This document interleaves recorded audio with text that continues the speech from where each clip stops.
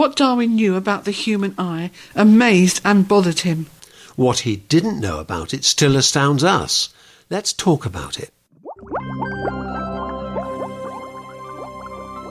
A word that's showing up more frequently in scientific circles is the word design. Scientists recognize it in the amazing structure of each organ in our bodies and in the intricate interaction among these organs. Today on Truth in the Test Tube, let's explore another example of design.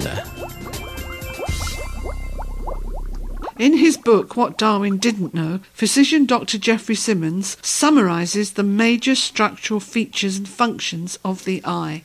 The eye contains 70% of the human body's sensory receptors, and Dr. Symonds says visual cues are critical for nearly every action we take. In olden days, they helped us escape a predator, find ripe fruit, avoid a precipice, or make our way home.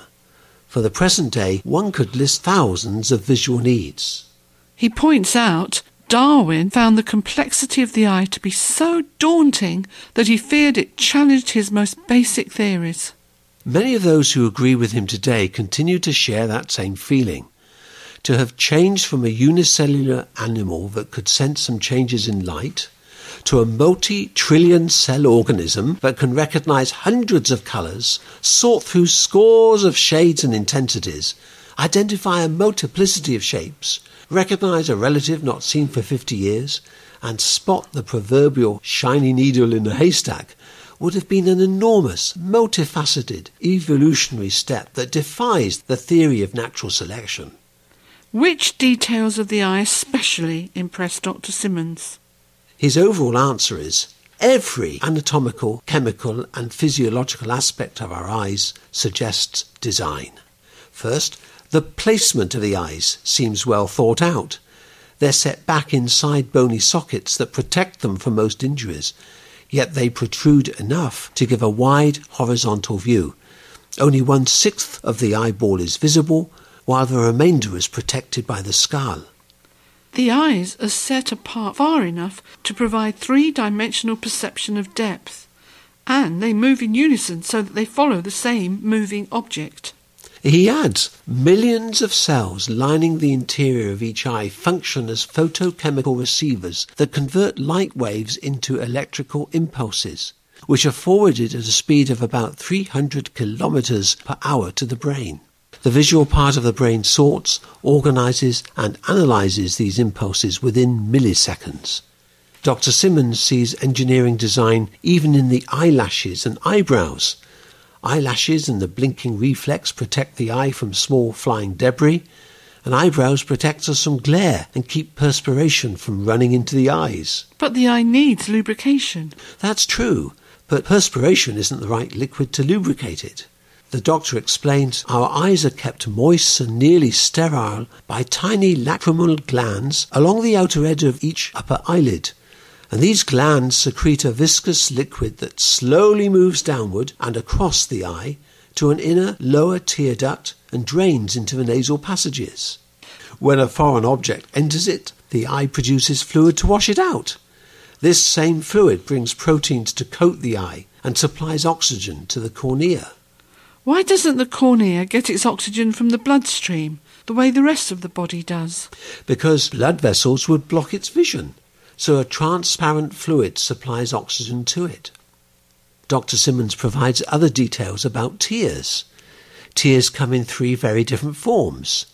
One geared for lubrication and protection, another associated with sadness, and another associated with happiness. Each type is secreted from a different location, contains different concentrations of salt, maintains different ratios of proteins, and flows at different rates. Emotional tears have 21% more proteins, suggesting they carry away chemicals that produce stress. Is that why people feel better after a good cry? It's at least part of the reason. And he points out additional purposes for tears and related parts of the eye. Without constant lubrication, our eyes would dry up and scar. And without enzymes killing bacteria, we might have constant infection. Without the ability to blink, our eyes would be pockmarked by debris and soon blinded.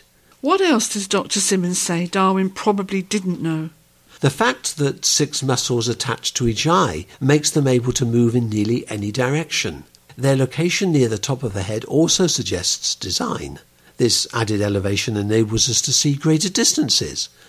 And eyes located in the head also minimize transmission time to the brain, which can save a person's life in an emergency. We've talked about the exterior of the eye. What does Dr. Simmons say about the interior? The pupil of each eye functions like the aperture of a sophisticated camera, constricting to protect the retina when the light's bright, and dilating to enable us to see in dim light. Light enters the eye through a path that includes a transparent protective layer called the cornea, then a buffering fluid in the anterior chamber, then the lens, and then the gelatin-like vitreous body. All this is in preparation to get the light finally to the retina. There the image is collected and forwarded to the brain. Yes, Dr. Simmons says the retina acts like a constantly changing roll of film made up of 7 million cone cells for colour assessment, 125 million rod cells for adaptation to the dark, and 1.2 million nerve cells that collect billions of bits of information. And the data is then forwarded to the optic nerve in the centre of the retina. So the cones enable us to see in colour where there's adequate light. But the rods provide a backup system so that we can see in black and white when the light is too weak to enable us to see in colour. And he continues, when our eyes are open, a steady stream of information travels to the brain. One might compare this process to a crowd of 1 million schoolchildren taking endless photographs that self-develop and then handing them to a group of teachers who make immediate decisions about them. In order to transmit that visual information to the brain, doesn't the retina experience numerous chemical changes? Yes, Dr. Simmons gives what he calls a vastly simplified sequence of the chemical changes that take place in just the cells of the retina. The list includes light causing structural changes in retinine of photopigment, activation of transducin, activation of phosphodiesterase, closure of sodium channels, and several other steps. And when we're driving rapidly down a highway, we're glad the entire process works precisely and rapidly. Today we've summarised one chapter of Dr. Simmons' book, What Darwin Didn't Know. He labels part of this chapter, Every Aspect Suggests Design. As we've discussed some of the engineering design that is built into the human eye, we understand why Dr. Simmons subtitles his book, A Doctor Dissects the Theory of Evolution. Early in the chapter, Dr. Simmons says, even the first steps in the development of rudimentary, useful neurons to sense light would have involved a large number of purposeful mutations. For them to have progressed to the complexity of the present human eye would have required an incalculable number of continuing purposeful mutations.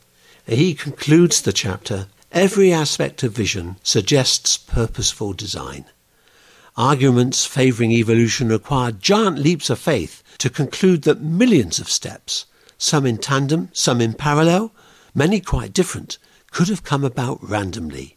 These involve steps needed to sort out colours, determine distance, assess movement, connect all the dots, and give the whole image meaning and initiate a response. But some scientists believe these improvements came gradually, one change at a time. Individual steps along the way would be useless, and they would not have come about by themselves without an underlying plan. Each step is so dependent on so many others that isolated mutations could never have caused all of them at the same time.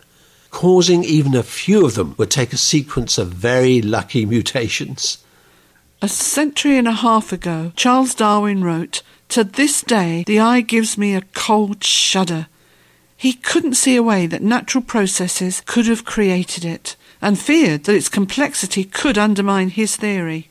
Yes, and that shudder was based on the fragmentary understanding of the eye that he had in 1859. If he were alive today and knew the extreme intricacy that scientists have discovered in the eye since then, his shudder would be so intense that he might not have been able to hold his pen to write his book. One advantage of having this program on the web is that you can hear it more than once. So if we went over a particular point too rapidly, or if you want to review what Dr. and Mrs. Quick said, or want to listen to it with a friend, we encourage you to play it again. If you choose to write us, our email address is testtube@radio882.com. I'll repeat that, testtube@radio882.com. Or write our postal address, Truth in the Test Tube, P.O. Box 4320, Bangalore 560043, India. Once again, that's P.O. Box 4320, Bangalore 560043, India. Do join us again next time for Truth in the Test Tube.